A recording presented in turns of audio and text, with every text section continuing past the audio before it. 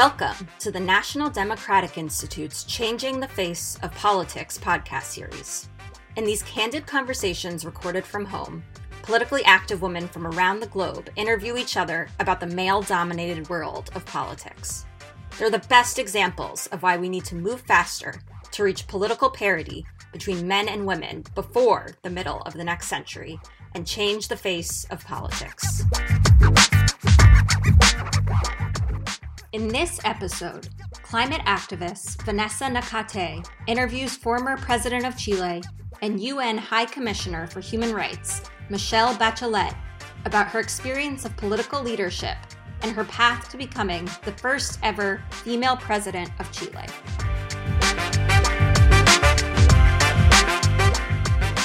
Hello everyone, welcome to the episode of Changing the Face of Politics podcast series. My name is Vanessa Nakate and I am a climate activist from Uganda. My guest today is President Michelle Bachelet. Michelle Bachelet was the first ever woman president of Chile, serving in office from 2006 to 2010, and again from 2014 to 2018. She currently serves as the United Nations High Commissioner for Human Rights. I am looking forward to this conversation because I have so much to learn from her, and you too have a lot to learn from her. Welcome, President Michelle Bachelet. Thank you, Vanessa. Happy to be here with you, being able to have a wonderful conversation in order to change the face of politics and include much more women on it, because it will be a better politics, I'm sure. Exactly. I know that a country or an economy cannot fail with women as leaders. This year, we celebrate the 25th anniversary of the Beijing Conference and Platform for Action. What do you think has changed for women in political leadership and decision-making in the last 25 years? And what has stubbornly stayed the same? Well, at the time of the conference, globally only 10% of the members of legislative bodies and a lower percentage of ministerial positions were held by women. If we look at it 25 years after, we are nearly doubled, because now we have almost 25%, 24.9% of world parliamentarians are female, and 21.2% of all ministerial posts are held by women. But however, if we don't accelerate the pace and we maintain the current pace, it will take another 95 years to close the gender gap in political representation. But you asked me as well, what has stayed the same? Maybe not exactly the same, because some little things have changed, but what remains hard to change are the deep-rooted beliefs about women's role and characteristics. The idea that we women are not suited to rule, that we are too emotional, and that we don't have the attributes that are considered necessary for leadership, such as strength and decisiveness. But I have to tell you, not only on my own experience and many other women that I've met, but we come closer to now, the pandemic has also shown that this is false, because women have it all it takes and more to lead in a fantastic way. So lovely to hear those remarkable answers that you've given. I personally think that now is the time for the public and all the people to move away from comments that try to portray women as the weak people in politics. And as you've stated, we have seen the power of women leadership during this COVID-19 pandemic. I was speaking to a friend who clearly explained how women have showed so much leadership in this period, and we need to continue exalting that. I'm a young woman, and I believe there are millions of young women who look up to you. But why is having more women and girls engaged in politics important? and what impact of their engagements have you seen? The first thing that I want to say is that, first of all, I believe politics, good politics, should represent the interests and concerns of whole humanity. Men, women, old people, young people, children, all the diversity of our planet. And in order to do that, you need that representation also at the places where you're taking decisions that impact people's life. And politics is about that. It's about improving, it should be at least about improving people's life, improving people's well-being.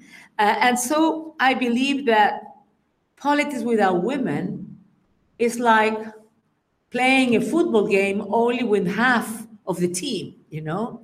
How are you going to win the game if you don't have everyone on board? Bringing their strength, their commitment, their stamina, and their creativity. So I believe that I have to say there's two things I would like to differentiate. Because it's not that women have not been involved in politics in the history of the world. If you look at the South African women, they were there against apartheid. If you look at the civil movements in the US for the rights of the Afro-American, Rosa Parks was one of the women who started with the movement and really was able to be at the forefront of movement of social change. And when you see the protests against religious fundamentalism in Sudan, were women there.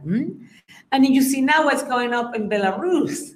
I mean, not only there was a female candidate against the president, but you see lots of women leading this social protest in the streets. So I would say, and I could go with much more examples. One thing, though, is that often, even though women are on the front lines to fight for change, they are later excluded from the formal circles of power, or they are not included in the books, history books that are usually written by men. So, but anyway, having said that, of course, we need much more women involved in politics. Because history shows the benefit of women in position of authority. Women tend to resolve national crises without necessarily resorting to violence. They can allocate budget in very sensible and important issues because women tend to be more embedded in the social tissue with the community in a more horizontal way of relating to others. So I think that the country needs more women in decision-making position, politics and others, but also politics needs more women. And there is this old saying that many people said to me, I used it in a speech a long time ago and people thought I created it. No, I did not. I don't want to give the credit for myself, but I do believe in that. It says that when a woman comes into politics, women changes. When many women comes into politics, politics changes. For the best, I mean, for the good. So I think we need more women because I think on one hand, we need that experience that is different because in the world, still in the majority of the world, women's experience is different. There is discrimination, there are different situations, and we also have our own priorities, concerns, etc. Having said that, it's not good to generalize. Not every woman is the same as other, no? But women, we try to be more inclusive. I mean, many women are very competitive and they exclude, but the majority of us, because we have been living for many years in certain levels of not complete inclusion, we tend to include. And when you include, you do much better because you include other people, not only women, other people who have needs. And then whatever comes from your ideas and your policies will be much more comprehensive, much more linked to what really people want, and so on. That doesn't mean that there are women in politics that have not been my idols. Yes, there are women in politics who have been not good or nasty, but I would say my experience with the majority of women is they tend to build alliances because they understand that they are seeing and look at it with a double lens, if I may say. Is she going to make a mistake? Is she going to be weak? And the kind of things that nobody thinks of men, they will also think about women in politics. So yes, girl, we need much more girls and women in politics. What motivated you to get involved politically? Because there are quite a number of young people who would love to know what really inspired you to join politics as a woman. Well, I think that it is family in the sense that I grew up with committing to certain ideals and certain values. The ideals of justice, of dignity, of human rights, my whole life. My parents teach me since I was a child, we are all the same. I mean, we're all different, but they meant to say we all deserve same rights, same opportunities. And we need to respect everyone. That was how I was raised. And on the other hand, I always joke and saying that responsibility was in my milk bottle, because I always feel that I have to do something about it. It's not, I mean, why I came into politics and not a philosopher? Because, of course, I want to think about things. I have to understand processes, but I want to do something about it. I want to not only speak and have good speeches, but action that can really change people's lives. I think in a society you need everything. You need philosopher, you need people who speaks well, but you also need people who really makes reality those ideals and those dreams. So I would say, of course, it came an age when at school I started always organizing everything. I mean, I was not from a political party, but if there was a need to organize something, I was there proposing ideas. And then, of course, I ended organizing and so on. I was always the president of the class, because I wanted to organize. I mean, for me at that time when I was younger, it was not about politics. It was about doing things, organizing things, doing things for the best for the people. But then, so political activism was, like I say, a natural result for greater equality and dignity for all. So in that sense, I did have an extraordinary role model in my family. They were not politicians, but they were all insisting on caring for the people and trying to do the best for the people, and particularly for the most vulnerable. So I think all the events throughout my life strengthened my conviction and my firm determination to do good, if I may say. I'm not naive, but I like to define myself as a strategic optimist, because I believe that doing good is possible. I believe that with commitment, openness, and dialogue, it is possible to move societies to support reforms that can guarantee greater social justice. And I think it's this awareness that continues motivates me to be active. I'm not young anymore, to be active and caring and looking always at which are the kinds of interventions, solutions that could really make the difference, and that could really work, and that could really make people's life improve.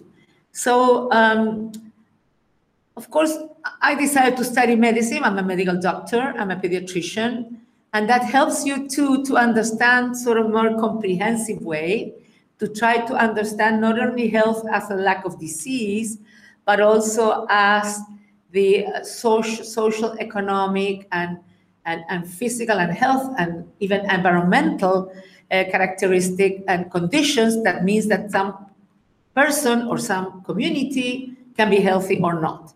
So it also helped me to have a more wide, open view that help in politics, to understand all those different aspects, to see what are the best solutions. And finally, being a doctor, for me, it was very important when I made all kinds of decisions, is to be sure that they were also the best technical. I mean, not to do decisions only because that will bring you more votes, but that you know that will be bad at the end. But because I had this sort of scientist background, I always tried to ensure that the decisions we were taking or that I was proposing would really be for the better. Even if they were not very popular. Because sometimes certain decisions may not be understood by the people, and you have to explicate and communicate and so on. But sometimes there's a lot of prejudices and so on. But I thought, no, we have to do the things that need to be done, even though sometimes it can makes you lose some popular support, if I may say. But many other things were really very, very supported because people understood how important those things were.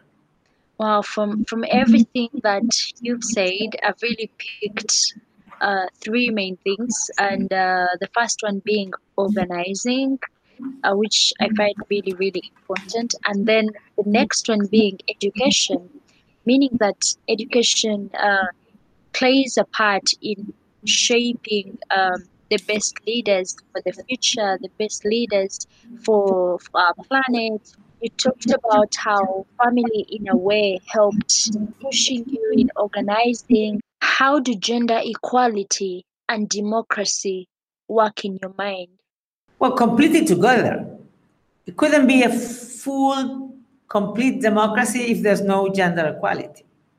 Because even though democracy today, I think we need to think a little bit more on that, because I feel when you have seen so many people on the streets last year, 80 countries and still now, it's because people are not happy with the way that the political systems are acting, because democracy is not delivering what people are expecting from them.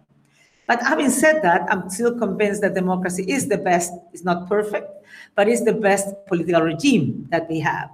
And we cannot have democracy without gender equality. We cannot hope to achieve the best for the planet if we exclude women from solutions and from decisions.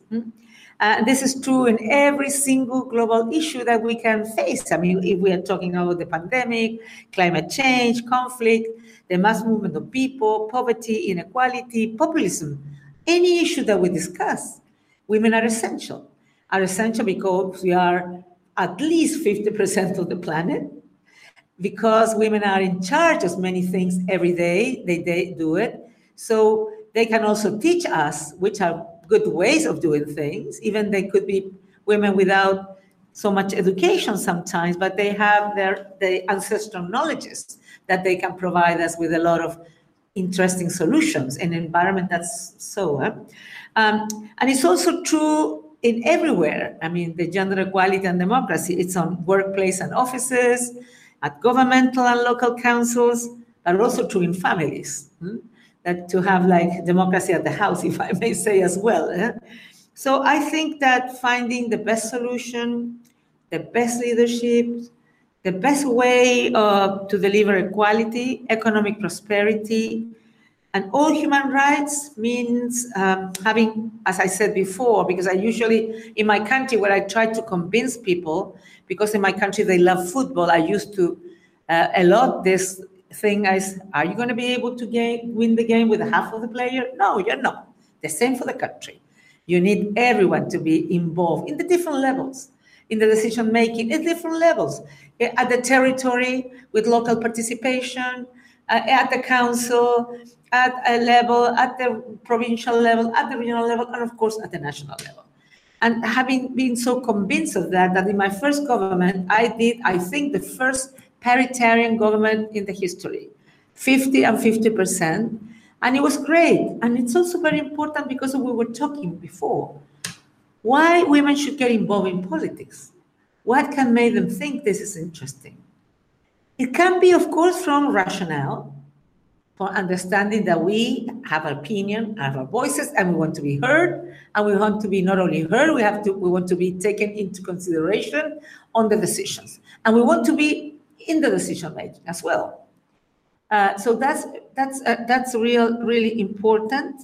But I remember also when I was the executive director of UN Women, that we had a panel and with young women, and one of them said, look, I don't want to be invited to the table of discussion. I won't be invited to the decision of the shape of the table to discussion and who is going to be sitting at the table. And I think that's right. I mean, we need more women participating, giving their experiences, their opinions, but also not as guests, but as full participants. And I think otherwise democracy will not be the one we want, because we want democracy not only as a system that people through a votation elect somebody. For me, democracy is much more than that. It's not only about the election day. For me, democracy is how people participate in decision making every day, in every decision that is important and that will impact their life. It's not that we're going to be all days in a national assembly of all the population. It's not that, but that we people through different levels, through different moments, through different instances, can be participating, can be listened, can be considered, because I'm also convinced that that makes best policies. And this is good, this is for men and women the same, but for women in particular, because usually they're left behind and they're excluded of this kind of discussions. But I'm so convinced that policies are much better when they're really rooted in the real situation of the people. That I always used to say, people should not adapt to policies. Policies should be done adapted to people, because you cannot, in your capital, define in an office a policy that will be applied to people who will be in the rural area, who maybe don't have a good path, they don't have water, etc., etc. And this is so clear. We see it with COVID now. One of the biggest messages: wash your hands. And how many millions of people don't have clean water? So you have to think with the reality, and I think that's why it's so important to be in touch with the reality, first of all, to be in touch with the grassroots organization. And in grassroots organization, there's plenty of women, plenty. And so we need also to support all those organizations so they can really continue doing their job in the best possible way. I completely agree with you. And there is no democracy without gender equality. And we need full embrace of diversity and full representation of women in this conversation. I have heard that politics is not a bed of roses. What challenges have you faced as a woman in political leadership? Well, I've faced all the challenges that all women face. People believing that maybe I was not the person. But let me share with you, Vanessa, an interesting experience. There was this president who appointed me minister, first of all, of health. And it was a very difficult job. I did it as better as possible. But nobody thought of me as a possible candidate for the presidency. But I have done in the past, because I come from a military family. My father died in prison while in the dictatorship of Pinochet and so on. So I thought I needed to understand better the militaries, why they have done the coup d'etat and so on. So I decided to study being a doctor, at the same time certain military studies. So I was prepared when my candidate as president, and he was elected, I prepared with other colleagues the defense program for him and so on. So he appointed me Minister of Health. But then after 2 years, he appointed me Minister of Defense. And why I'm telling you this, because I think that women in politics need to speak about women's rights, but we need to talk about international policy, economic policy, defense policy. Sometimes I fear that women only speak about women's issues and they're not taken seriously by others. And I remember in my party, when I was a member of the Congress of the party, so the vice minister for women will start speaking about women, and the guys were sitting next to me and said, oh, here she comes again. And they started sort of looking at their cell phones and so on. So because we women have opinions on everything, on environmental issues like you that are environment activists, on many things. And that one of the things that I understood when I was, so there was this flooding so I wanted to, and we asked the conscription to go to help cleaning the houses, the streets. So I went to see how they were working. This is a funny story, but I'm telling you because to try to understand what makes people look at women in a different way. So they said, you cannot go by car because the car is there's too much water. So you have to go in a mowak. Mowak is like a tank, but with wheels. So there I was, and I was with not a uniform, but something like that, because it was raining, on a tank outside with other militaries, and this picture appeared in all the newspapers. And suddenly, people were starting to think, oh, she can do it with the militaries. She can manage with the militaries. And nothing is happening. We're not in war. The country is not in danger. So she can. What I mean to say is that if women also need to, not to show, unfortunately we need to show, because it's not taken for granted, that we are strong. But there are some symbolism that is also important. It can be, this has happened to me, but in other cases, it can be a strong speech, a strong action, a strong intervention. It doesn't need to have a more work. But it was funny because afterwards, many friends of mine were telling me, who wanted to be candidate, can you lend me that card, that thing, please? No, but what I mean to say is that I think people need to see women in all kinds of issues, having an opinion, giving good ideas in all kinds of issues, and I think that's one of the challenges. But women has a lot of obstacles, and they face a lot of obstacles in the journey of the political leadership. For example, so that's why I do believe that affirmative action is required. That's what I do believe, that quotas are required when you want to go into parliament or council, because this is a cute discussion with some people who don't believe in quota. And they say, why are you going to do that? You have to be elected because you're good. And I said to them, yeah, but men too. Why do you don't ask yourself the same question when it's a man? And you think that he's entitled to win the election. Well, so that, because if we are treated the same, we're going to be excluded. Because it's true that if you give the same to somebody who's here and somebody who is 500 meters behind, it will never come here. And when he comes here, the other person will be here. So that's why in my second presidential mandate, we introduced a quota for 40% of all candidates to be women. I really wanted 40% of the elected, but my coalition did not support it. So that led to an increase in the representation of the House and the Senate. And I'm proud of that. But let me tell you 3 other things that I think are important. What can work? Paritarian governments. I mean, to insist on parity, because people need to see women in important positions. Because I'm sure they're going to do it well, but usually they don't give them the opportunity. And this is so interesting, because when I was Minister of Health, and I would go to a health facility, little girls around, they would tell me, Madam Minister, when I'm grown up, I want to be a doctor. And when I was a president, they would come and say, oh, when I'm growing up, I'm going to be a president like you. Because it's like role models. You show role models, and they see, okay, it is possible. It is possible. And I can aspire to that. When I was young, I would have never think of being a president of the Republic. It was not in what I saw. So that's one thing, good role models. Mentoring. If they are good politicians, women politicians, mentor younger ones. Help them, because politics is hard. It's not easy, and it's getting pretty nasty many times. So many people sometimes don't want to go over that bad situations where they're not well treated, etc.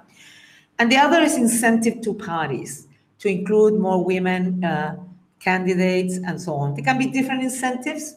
Some countries use financial incentives, some others use other kind of incentives.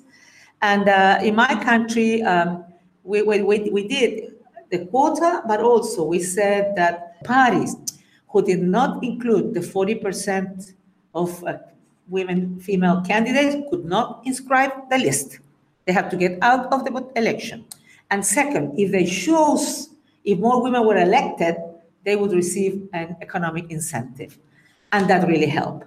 And the other one is programs of education, political education in the parties for younger women and for women, so they feel better prepared, because sometimes we women want to do things so well that many times women don't feel completely prepared. They say, no, maybe there's something that's better than me, and so we need to support all the women who want to. And the last thing, but more difficult, is for women when they have children, because societies punish women, culturally speaking, socially speaking, Because when a man goes into politics and have children, nobody will tell him you are abandoning your children. When a woman goes to politics and have children, they will tell you that.